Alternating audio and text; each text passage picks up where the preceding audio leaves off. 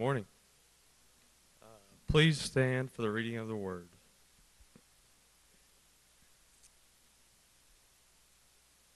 There he went into a cave and spent the night, and the word of the Lord came to him. What are you doing here, Elijah?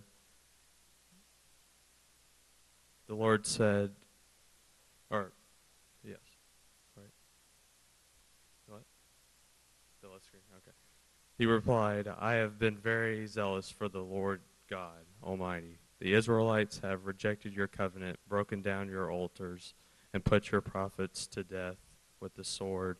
I am the only one left, and now they are trying to kill me too. The Lord said, Go out and stand on the mountain in the presence of the Lord, for the Lord is about to pass by. Then a great and powerful wind tore the mountains apart and shattered the rocks before the Lord, but the Lord was not in the wind. After the wind there was an earthquake, but the Lord was not in the earthquake. After the earthquake came a fire, but the Lord was not in the fire. And after the fire came a gentle whisper. When Elijah heard it, he pulled his cloak over his face and went out and stood at the mouth of the cave.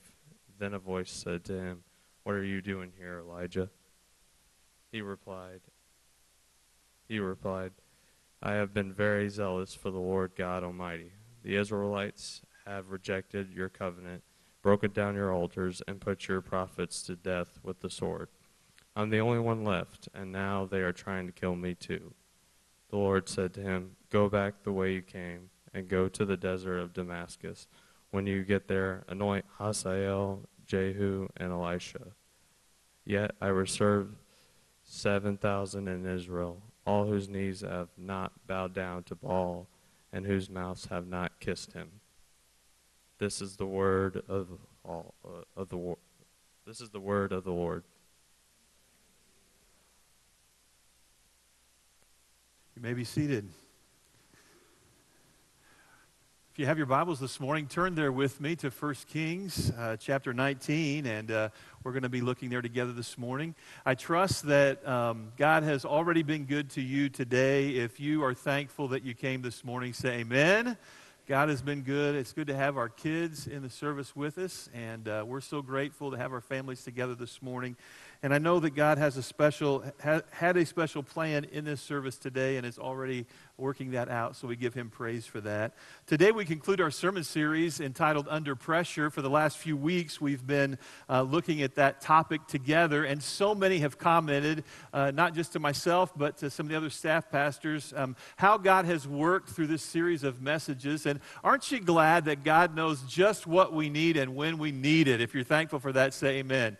Just exactly what we need, and so we praise the Lord for his timing in all of this. We've looked at over the last few weeks at the importance of trusting God under pressure, of hearing God under pressure, and last week Pastor Travis shared about the importance of not giving up when we are under a great load, a great pressure. And today I want to talk to you about the importance of finding God's plan under pressure. And we really pick right up where Pastor Travis left off last week here in 1 Kings 19. He shared the first part of this story, how Elijah had experienced great victory on Mount Carmel. And, you know, if you haven't read that part of the story, I encourage you sometime this week or later today to kind of turn back and read through the story of Elijah and how God was with him. But we know that God was with him, and there on Mount Carmel, great victory took place over the prophets of Baal, and how God come on the scene, displayed by fire, burnt up the sacrifice,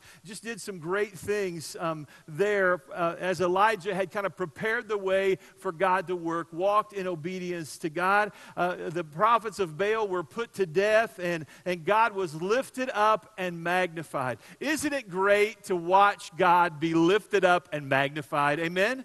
We've seen that. We've seen it in our lives. We've seen it in the lives of others. In fact, you saw it this morning as we heard these videos of young people share about how God was lifted up and magnified in their lives. Can I just remind you, God is still doing that today if we have open hearts. Amen? He's still doing it today, and we praise the Lord for that. But here they were. The prophets of Baal had been put to death. God was being magnified. And then evil Queen Jezebel told Elijah, in the next 24 hours, Elijah, in the next 24 hours, you can put this on your calendar. You can plan for it. I will see you dead. Can you imagine that? Pastor Travis talked to us about that last week. The pressure that Elijah would have been under. And so he runs away. And he's ready to give up under this great deal of pressure. But God was there under this pressure to provide for Elijah, to provide for him his presence. He didn't abandon him. Aren't you thankful that under the greatest pressures of our life, God does not abandon us? Right? He never fails us. And Elijah experienced that as well. And instead, as Pastor Travis kind of ended his message last week, he talked about how God will give us strength when we're under this kind of pressure. And God gave Elijah strength. And so Lane read for us this morning the rest of the story. Elijah finds himself a long way from home. A long way, when you really stop and think about it, not only was he a long way from home, but he was a long way from where he was supposed to be. He was a long way from where he was supposed to be. A long way from home, far from where God had called him to minister. And the journey was too much for him. He runs away, but God, even as he runs away, is faithful to speak. Aren't you thankful that when we're under pressure, maybe even finding ourselves a long way from where we're supposed to be, that God is faithful to speak? If you're thankful for that this morning, say amen. God is faithful to come to us right where we are, draw near to us, and speak to us. I want you to see this morning that God speaks under pressure, and the first thing he speaks, he actually asks a question. He asks Elijah this question. Ready? What are you doing here? Look with me, verse 9. There he went, speaking of Elijah, went into a cave and spent the night. And the word of the Lord came to him, what are you doing here, Elijah? What are you doing here? Elijah, why are you on the sideline? Why have you run away? I ran across this in my study. The actual translation of these words. Check this out. To me, it was just powerful. Here's the actual translation. What is there for you here, Elijah? What is there for you here? You've run away. You're away from where I've called you. You've come all this distance. What is there for you here? This morning you might be here. You might be discouraged and feeling like the journey is too much, just like Elijah. And God has led you, and God has called you somewhere, but yet because of the discouragement that you're under, maybe you're a long way from where you know God really wants you to be in relationship with him. And the question that God speaks to us this morning is, what is there for you here? What are you doing here? What is there for you here, such a long way from where I want you to be? You know, sometimes we can intentionally turn and run away from God and his plan for our life. And the reality is this: sometimes we can just drift a long way from God's plan for our life. If you know that to be true, say amen. Haven't we all experienced that slow drift, that slow fade away from what God has for us? But the question remains the same, regardless of how we got here. What is there for you here? And the answer is simply this. In a lot of ways, nothing profitable, nothing real helpful, nothing that often will fulfill or uplift or encourage. In fact, what we run to might even be something that would bring us short-term pleasure or short-term relief from the pain and the pressure that we're under, but it doesn't take too long and we find out that there is absolutely nothing profitable for us a long way from the plan that God has for us. If you believe that to be true, say amen this morning. You see, I can change jobs and try to find relief.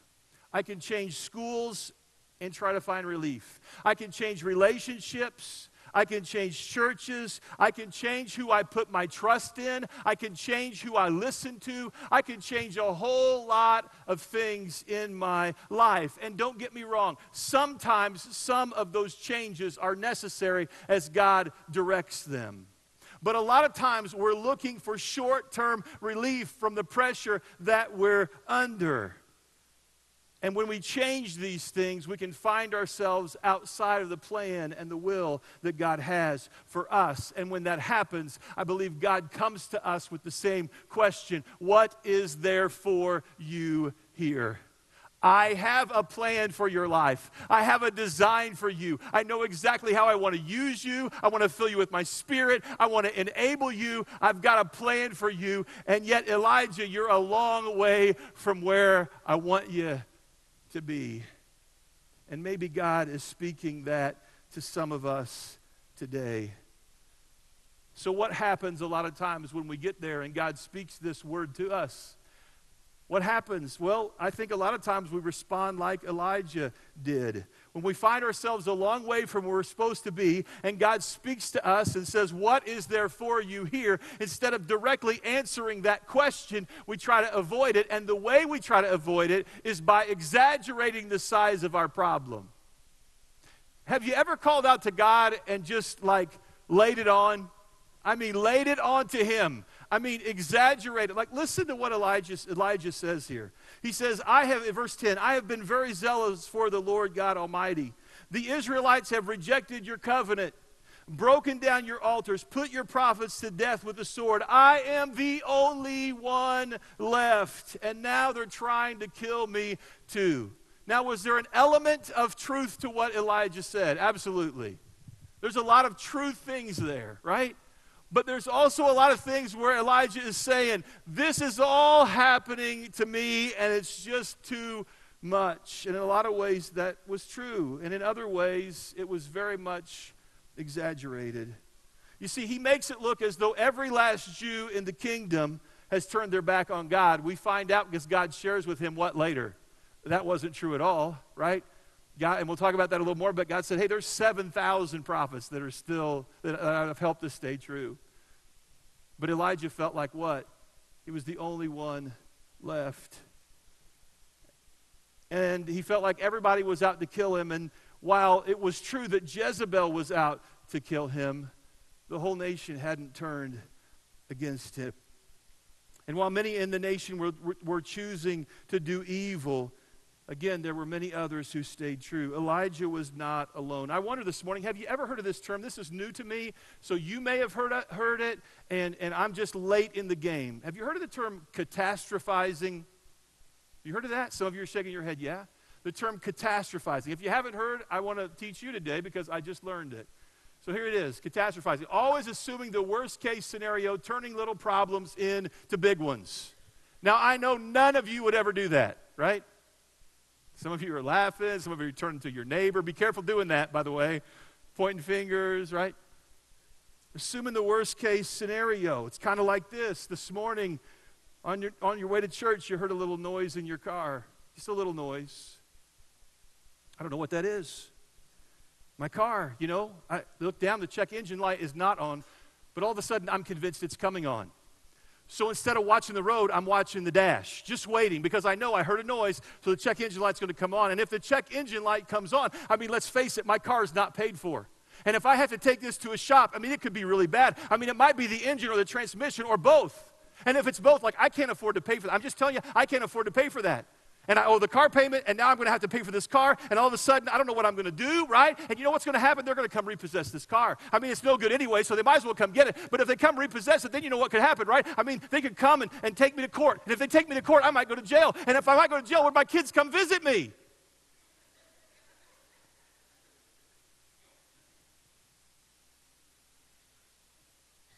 Now, we laugh at that, but am I too far off? You see, a lot of times we can begin to exaggerate the size of the problem. The pressures come on and we do it. We do it with things like that. We do it with relationships. We do it with our health. You ever do it with your health? A little pain in my side, a little headache, looking a little funny. And the next thing you know, this can happen. Watch.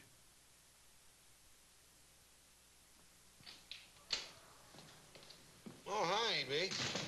Well, I saw your old Doc Andrews. Good. Everything all right? I told him how I was feeling. The aches, the pains, the tiredness, the dizziness, everything. And what do you think he said? What? We're no spring chickens anymore. But you're all right. Yes, for someone who's no longer a spring chicken.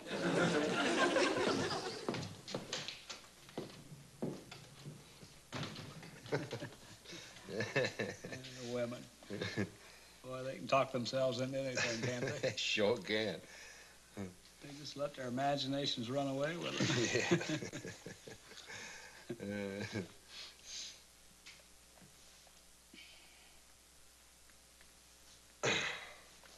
Hey, Barn. Hmm? How long has it been since you had a checkup? Me? Are you kidding? What do I need a checkup for? I feel fine. Good.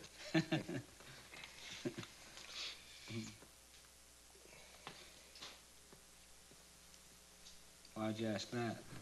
What? When did I have a checkup?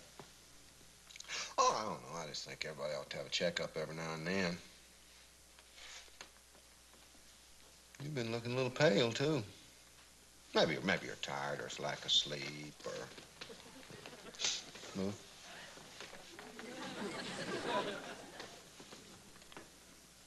I don't feel tired. Good. I look pale to you, huh? You know, look a little pale. Eyes look a little funny and, And what? What else? What? Oh, I don't know. You just look a little, you know.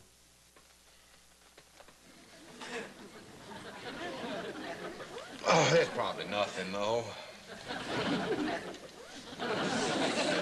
You know, I do look pale. My eyes look funny. I feel warm. Oh, I wouldn't worry about it. You know, it wouldn't hurt to have Doc Andrews take a look at me. On the phone. I've been having these palpitations. I didn't tell you about that. I woke up just this morning and... Sarah, get me Doc Andrews, will you? And hurry, Sarah. It's an emergency.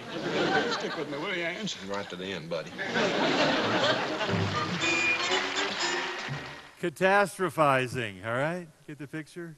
It's an important reminder for us that a lot of times, think about this with me, a lot of times we allow the enemy to convince us that things are much worse than they are. Much more impossible, right? Much more impossible than what even God could do to step in and help us. And we spiral very quickly into thinking that the situation that we're under with so much pressure on us is an impossible situation, and we find ourselves without hope, right?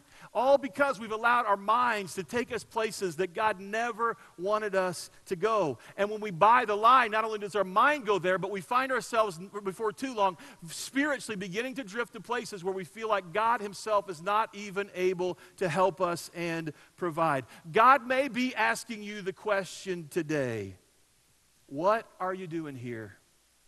You're a long way from where I intend. What are you doing here? What is there here? What is there for you here? And you can come up with all kinds of reasons and excuses, and you can create the problem to be incredibly big. But can I just remind you today that no matter how big the problem or situation is, our God is bigger and able. And there's always hope when we put our trust in God.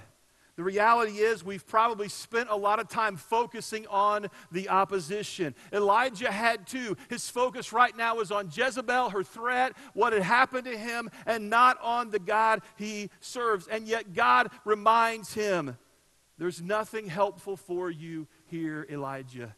But not only does he whisper that to him, not only does he tell Elijah that, but I want you to see the next thing he tells Elijah. The next thing he says is, stand in my presence. Verse 11, the Lord said, go out and stand on the mountain in the presence of the Lord, for the Lord is about to pass by. Then a great and powerful wind tore the mountains apart and shattered the rocks before the Lord, but the Lord was not in the wind. And after the wind there was an earthquake, but the Lord was not in the earthquake. And after the earthquake came a fire, but the Lord was not in the fire. And after the fire came a gentle whisper. When Elijah heard it, he pulled his cloak over his face and went out and stood at the mouth of the cave. Where was God when Elijah was a long way from where he was supposed to be? Right there with him. right there with him. You see, God had walked every step of the way with Elijah. Can I just remind you this morning that God, when God says, I will never leave you or forsake you, that he means it? Can I just tell you that when we're a long way from where we're supposed to be, that while we may have left God's plan and we may not be walking in the center of his will, God is right there beside us, calling us back to him. And aren't you thankful for the gentle whisper of the Holy Spirit, who never lets us go? I was reading a promise this week, and it's interesting to me that so often God chooses to use verses of Scripture in different translations of the Bible to come alive afresh to me, and maybe you've experienced that. I was reading in the New American Standard Version this week, Psalm 46:1. It's a great and favorite promise of mine, but I read it in this version, and it really helped me. I want to share it with you. It says, God is our refuge and strength. He is abundantly able to help in tight places. He's our refuge and our strength. The NIV says a very present help in trouble. I like how it ends.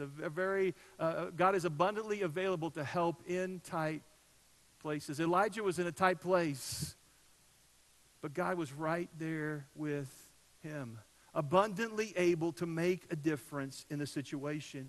And God chooses to put his power on display in front of Elijah, right? I mean, he chooses just to show Elijah who he is. We see the wind and the earthquake and the fire, this reminder that God is almighty and all-powerful and more than able to do anything. If you believe that you serve a God today that's almighty and all-powerful and more than able to do anything, say amen. I mean, come on, right? Like God was saying, Elijah, I want you to see that there is nothing that I can't do. God had the power to judge the world right there. Can I just tell you?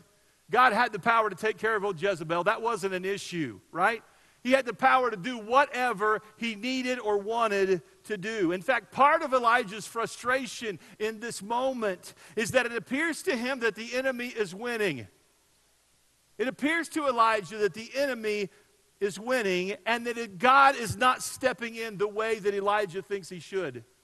I wonder, does that ever happen to you, or is it just me? Does it ever appear to you in the situations that maybe have pressure in your life, does it ever appear to you that the enemy is winning, ever? Like always, almost, right? Do you ever get frustrated because you know that God has the power to do it, and yet he doesn't do it? That's where Elijah was. He was frustrated because he knew that God wasn't stepping in the way that he should. God, why don't you come and judge over this? God, why don't you step in and take care of this once and for all? The earthquake, the wind, the fire, it all proves, God, that you're more than able to work. And the reminder is God had just worked through the fire. He sent the fire. Burned up the sacrifice, licked up the water on Mount Carmel. Just did amazing, amazing things. He just worked through the fire. But notice what the Word tells us this morning. God was not in any of those things. He wasn't going to come the way Elijah wanted to and judge Israel or Jezebel at this time. But notice how he comes. He comes in a gentle whisper. He comes as a gentle God to meet the need Elijah had. He was calling Elijah close. And God revealed himself to Elijah as a merciful and as a gracious God. I don't know about you this morning, but I am so thankful for the mercy and the grace of our God. He is gracious. He is merciful. He is abounding in love. The Bible tells us he's slow to anger. Aren't you thankful for all those things? Like, I don't know about you, but when it comes to me, I'm thankful our God is slow to anger. Aren't you? See, we want a God that's quick to anger when it's somebody else, but slow to anger when it's us. He loves you this morning. He's a God of mercy and a God of grace. Slow to anger. And he was gonna wrong the rights. God's gonna take care of that. He's trying to tell Elijah, you have to trust me. You have to trust me to take care of those things out there. And in the meantime, Elijah, I want to take care of you. You see, we have to trust God enough to know that He's not blind to what's happening to us or what's happening around us. But He loves us so much that He is aware of all that's going on when we're under all of this load and all of this pressure. And what He cares about the most when all of this is happening. He cares about the situations. He cares about the hardships. He cares about the Jezebels and all of those things. But can I tell you what He cares about the most? He cares about you. He cares about you. And He comes to Elijah in this gentle whisper, this gentle voice. And He says, just come stand in my presence. Oh, can we just catch a glimpse for a second of what it means to stand in the presence of a God who loves and cares for us so very much? Can I just tell you this morning that what we need more than anything else is not judgment, is not vengeance, is not for God to right the wrongs, is not for God to do whatever we think that we need Him to do. What we need more than anything else today is to make our way into the presence of the Almighty God. And I love the words. This song came to my mind, this old hymn. Turn your eyes upon Jesus. Look full in His wonderful face, and the things of earth will grow strangely dim. All of the battles, all of the pressure, all of the stuff, when we get into the presence of God, all of those things dim in the light of His glory and His grace. Oh, that His glory and grace would shine brightly into our lives today. God, help me to get into your presence. I don't have the time to tell you this morning all of the ways that I've experienced that, or the backstory to a lot of what I want to tell you today, but I can tell you that 11 months in to my first ministry assignment, I was a part-time children's pastor. 11 months into that, I was working part-time there. I was working full-time in a factory. I was going to school. A lot of pressure on me with our own family, trying to raise them. And the pressure was on. I've been calling out to God for some changes to take place, and nothing was happening. In fact, it seemed as if things were getting worse. Plug your situation into that. We've all been there. And I will never forget. I don't remember much because I wasn't there all that much, but we lived in a small apartment in Plainfield, Indiana. And all I remember about that apartment is this instance and one other. I was laying in bed one night with all of this pressure on, and I was calling out to God. And it was like the Lord spoke to me, and I got up out of bed, and I went to the bathroom. It was a little two-bedroom apartment. There was no space in that place. I went to the bathroom. I closed the door. I got down on the floor of the bathroom, and I found my way to the presence of God. That's been over 22 years ago today. I can tell you, anytime I think about it, I'm reminded of the fact that God's presence is real, and in His presence is His glory and His grace. And I can tell you that by the end of that night, that nothing had changed about the situation. In fact, it would be another month or two before things began to turn. But I can tell you that night that everything changed about me. And in the glory and the grace of God, in the presence of God, He began to whisper truth into my life. And when I left that bathroom that night, I'm telling you what, I'd been in God's presence. I was a different person. God reassigned me. He redirected me. I was a long way from where I know that I should be inside spiritually. I was wrestling. I was complaining. I was griping. I was moaning. Not that any of you ever have done that. And God came in such a sweet way and transformed me. Elijah made his way to God's presence. And you know what? Travis said it last week. You read about Elijah's life. This is kind of one blip on the screen that reminds us that Elijah had feelings and was really human, right? He had done some incredible things. But here's a spot where the curtain comes back and we see that he struggled too.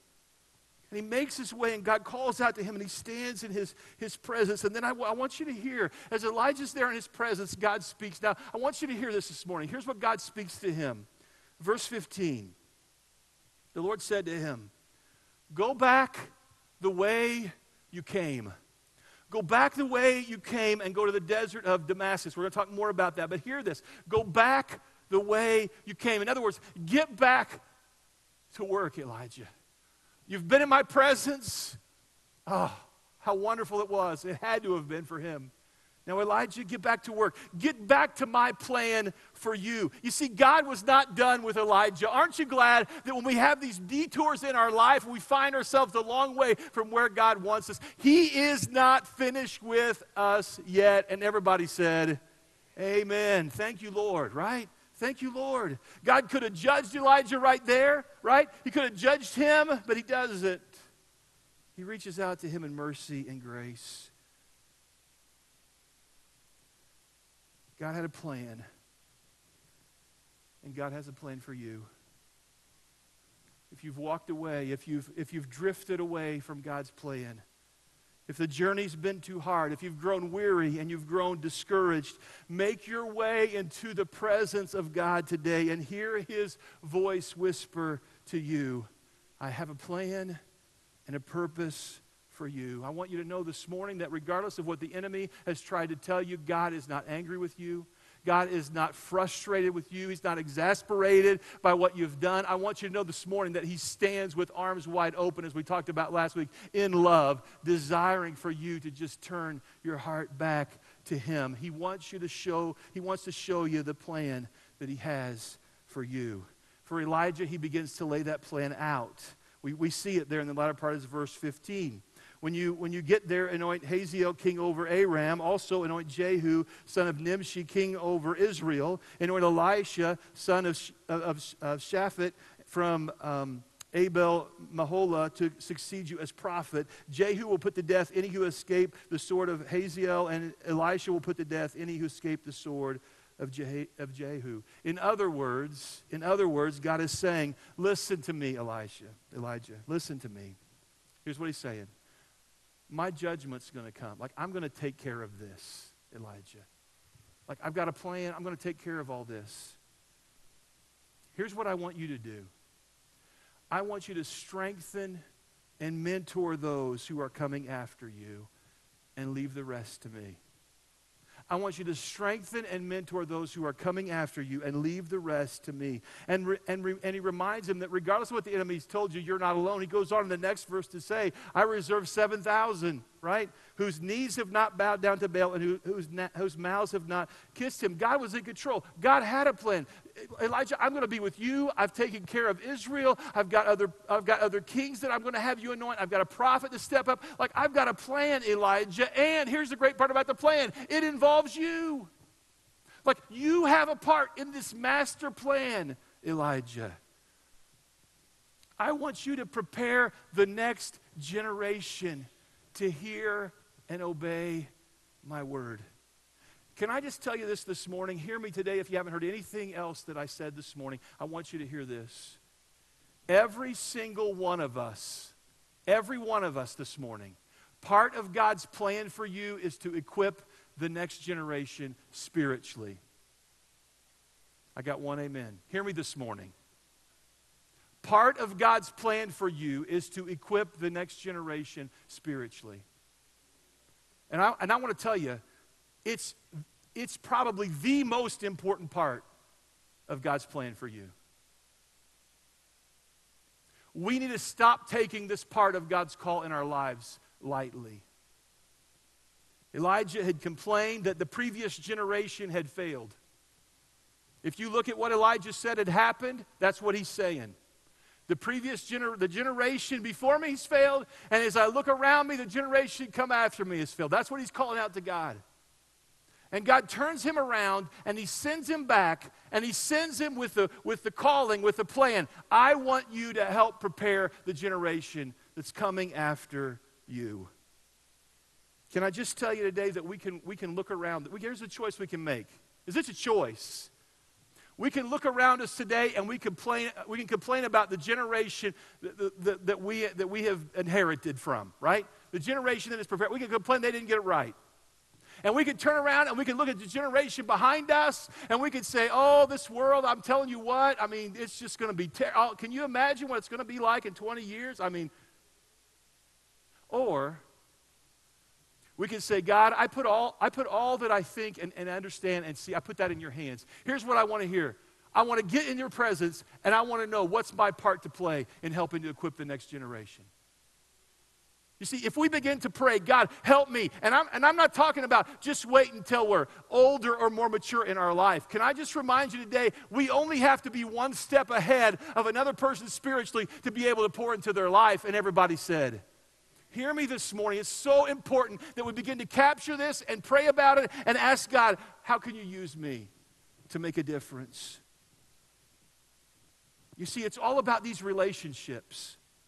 We often get sidetracked, we get distracted, we lose focus, we get drifted out here a long way from where God wants us to be. Can I tell you today, if you're not pouring into someone else's life spiritually, God wants to use you in that way.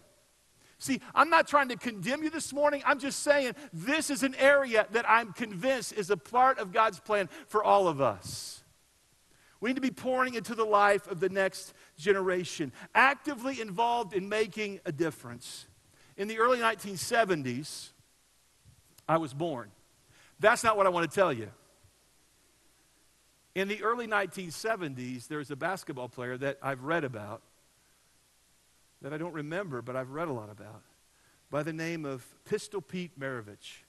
Anybody remember Pistol Pete? You've probably heard the name if you don't really know the story. I want to share with you just a little of the story. He burst on the scene in the early 1970s, was probably the most prolific scorer in all of college hoops history. He averaged more than 40 points a game throughout his college career and had several games where he scored more than 60 points. And it wasn't just his shooting that turned Maravich into an incredible basketball player, while his shooting was incredible, right? But he had developed his ball handling skills to a level that was unprecedented. Nobody ever handled the ball the way that Pistol Pete handled the ball. He changed the way basketball was played because of the way that he began to develop the fundamentals and develop himself to handle the ball. In fact, nationwide, young players began to pattern themselves after Pistol Pete because of the way he was handling the ball. And most of the moves that we see today that are just standard in the way we watch the game being played, you can rewind the clock and you can point right back to Pistol Pete Maravich. But it wasn't Pete who changed the game. As amazing as he was, it wasn't Pete that changed the game. It was his dad. Anybody know his dad's name? I didn't either. Press Maravich. Press Maravich. He was a former semi-pro player and then went into coaching as his profession.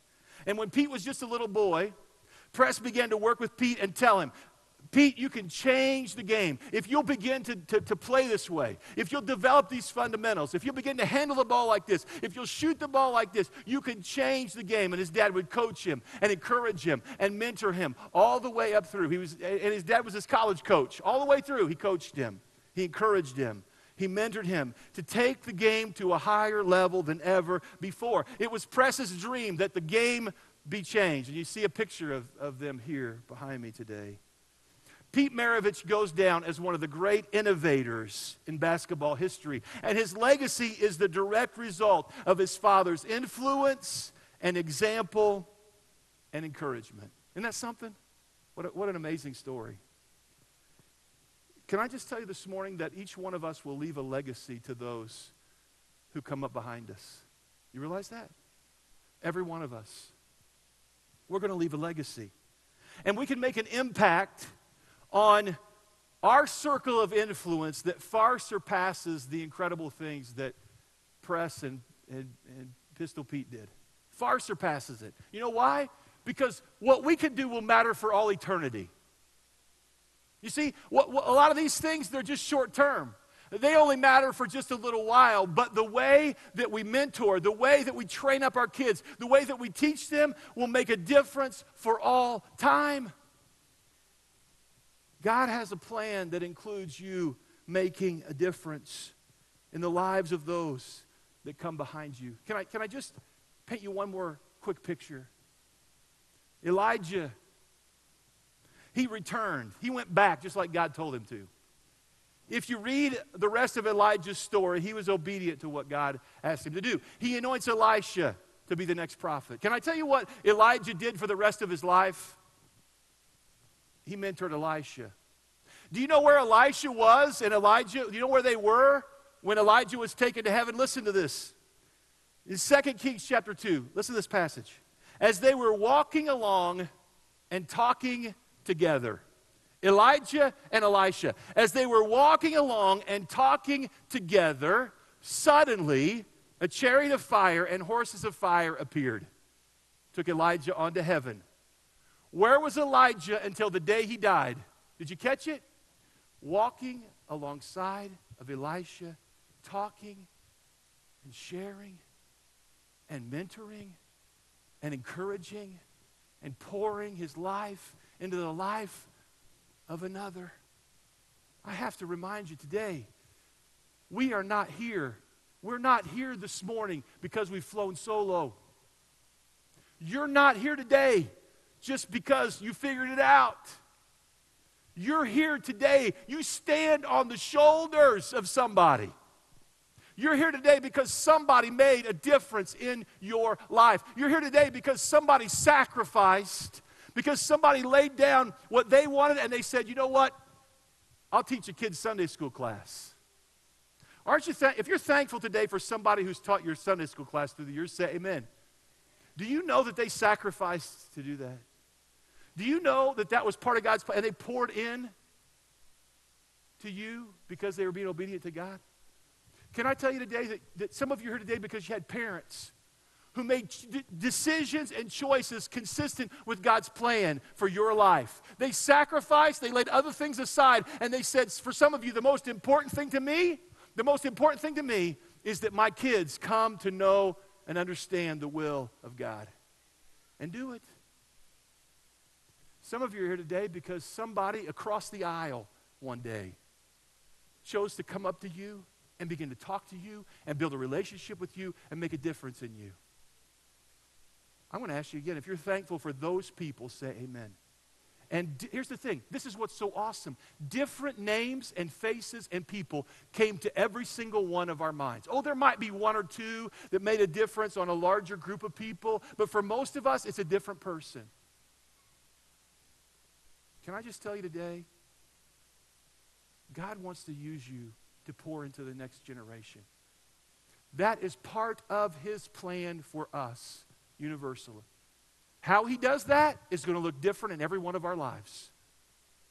But we need to be praying, God, how would you use me? I wonder this morning, who's your Elisha?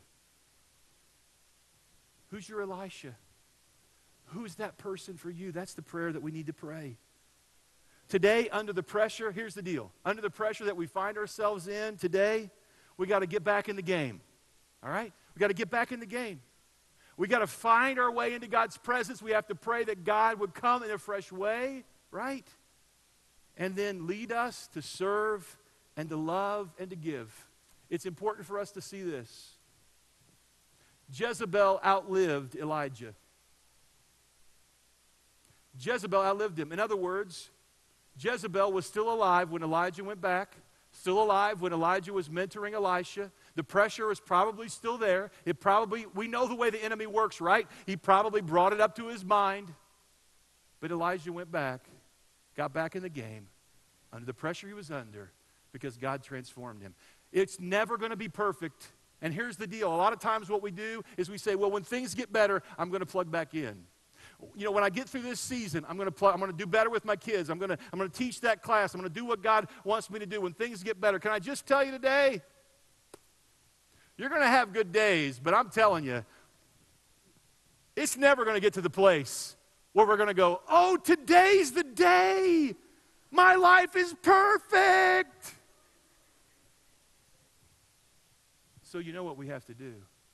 We've got to surrender that stuff and say, God, would you just use me? Would you just help me? Would you just give me strength? Here's how we're going to close this morning. This morning we're going to close with prayer. We're going to close with prayer for our kids. Aren't you thankful for our kids? A lot of our youngsters are here today. I'm looking back, and we've got some of our preschoolers coming in to join us for prayer time, and they're walking in now. And I'm just going to have them keep walking. Just keep right on walking. Bring them on in. I want our elementary age and teens and college age, all of our students, if you would come forward, and families. So if you have a student here, I want you to connect with your students, with your kids. So parents, if you gather around them, stand. Everybody just stand. It'll make it easier. Let's just all stand. I want our kids to come, and I want parents to connect first. And then, church, what I want us to do,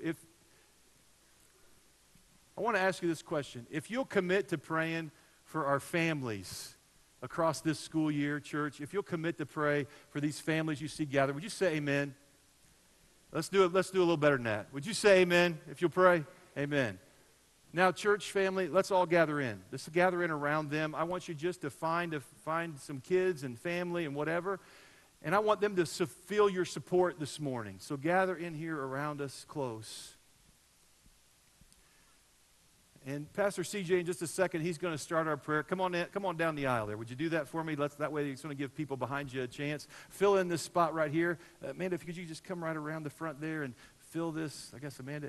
Yeah, if you guys could just fill in there. And everybody behind him, just pull on down. We want to get you in close here this morning.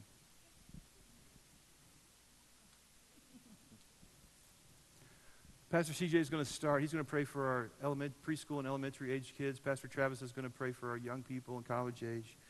And then I'm going to close with a prayer for us, that God would help us to be what we need to be. I'm thankful today that God cares about these moments, aren't you? He cares about these moments. And I believe that even right now, if we'll open our heart to him as we close, if we'll open our heart to him, that he may lay a family on our heart. He may lay a child on our heart. He may lay a person across the aisle on our heart to begin to talk to and build a relationship with. So let's have our hearts open to the voice of the Holy Spirit. Pastor CJ, let's bow our heads in prayer. Pastor CJ, would you start for us, please? Father God, we come before you this morning, Father. Father, we want to take just a few moments to pray for our children, Lord. Father, as school starts back and as summer comes to an end, Father, we thank you for the opportunities that they will have to go into their classroom and to further their knowledge and to learn, Father. Father, while some of them are going to new schools, some of them are going to school for the first time, Father, and some are returning to those old familiar places, Father. Father, we pray that you would go before them, that you would reach out to them and speak to them, Father, that they could go back into their schools and that they could be a shining light to their friends, Father. Father, both their old friends and their new friends, Father, we just pray that you would help them to be an influence to change the world, Father. And Father, help us to be that influence for them as well. Father, I just thank you and praise you for all that you've done. Thank you for these children, Father. Father, bless them and watch over them. Father, we ask this in your name. Lord, as we come before you and we think about our youth, Lord, I'm just lifting up now, thinking of our junior hires and high schoolers, God. And Lord, I'm so thankful for the ways I've seen you work in their lives over this summer, God, at camp and at NYC and in our services, Lord, and fresh commitments made for you. Lord, and the reality is, as they walk back into school, there's going to be some temptations and struggles and trials. Some of them have already expressed this to me, that there's some things they've got to deal with when they get back to school. So, Lord, I pray you'd give our teens boldness, Lord, more than just a faith that they have in private, but, Lord, that they'd be willing to say, I am a Christian. I am following God. I'm going to walk with Jesus. I'm not going to bow down to the things that maybe other people in school are bowing down to and worshiping. I'm going to worship the Lord. Lord, would you give them courage to do that? And, Lord, would you give them the strength and boldness to step out? And Father, I pray that you would help each of them to be rooted in you, God, that they would have a time in your word, Lord, time spent with other Christians, with their parents, Lord, getting in your word, understanding who you are, Lord, and that their faith would grow and that they would understand, Lord, just how much you love and care for each one of them. Lord, help them to be strong. Lord, help them to walk with you every day. Help them to put on the full armor of God each day as they walk into school. And Lord, that they would not only survive there as Christians, but they would thrive. Lord, that they would make a difference. God, I believe there are other students in our junior highs and high schools, Lord, that need to hear about you. And Father, I believe some of our teens, it could be that light in their school. And Lord, I think of our college students as well, Lord, who within the next couple of weeks will be heading back to college, Lord. And I pray the same thing, that they would be a light.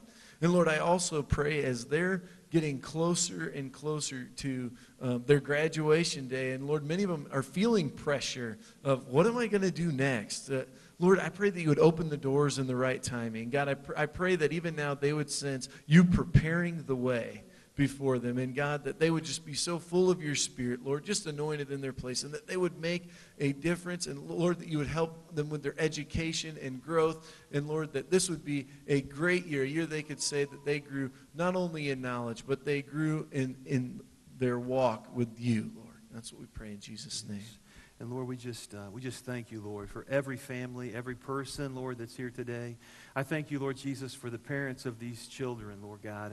And I just lift the parents up to you and the grandparents, Lord. I know that the greatest desire of these parents' heart and grandparents' heart is that these children come to learn about you, Lord, know about you, have a personal relationship you of their very own. And so, Lord, I just pray that you just help these parents. I pray your Holy Spirit would just come alongside them, fill them afresh, give them knowledge and wisdom. Lord, we don't know exactly what the future holds in any situation, but we know, Lord, that you do, and you go before us, and you prepare the way. And so I pray that you do that for these parents, and Lord, help them, give them knowledge. Lord, I pray that you'd help them as they make decisions. Lord, we know that sometimes as parents we have to make decisions that are hard decisions. We've got to sacrifice to do what's best for our kids spiritually. And so I pray, Lord, that as they weigh out these decisions, that your Holy Spirit, Lord, would give them guidance and direction, give them the strength to stand under the pressures that they are under and that they face. And then, Lord, I just pray that you would help all of us here today, every one of us, Lord God, to get off the sidelines and get back in the game and to really, Lord Jesus, desire to hear from you and to do what you would have us to do. Help us, Lord God, to open our heart to the voice of your Spirit. Lord, I just believe that even this week you're going to lay maybe a person on our heart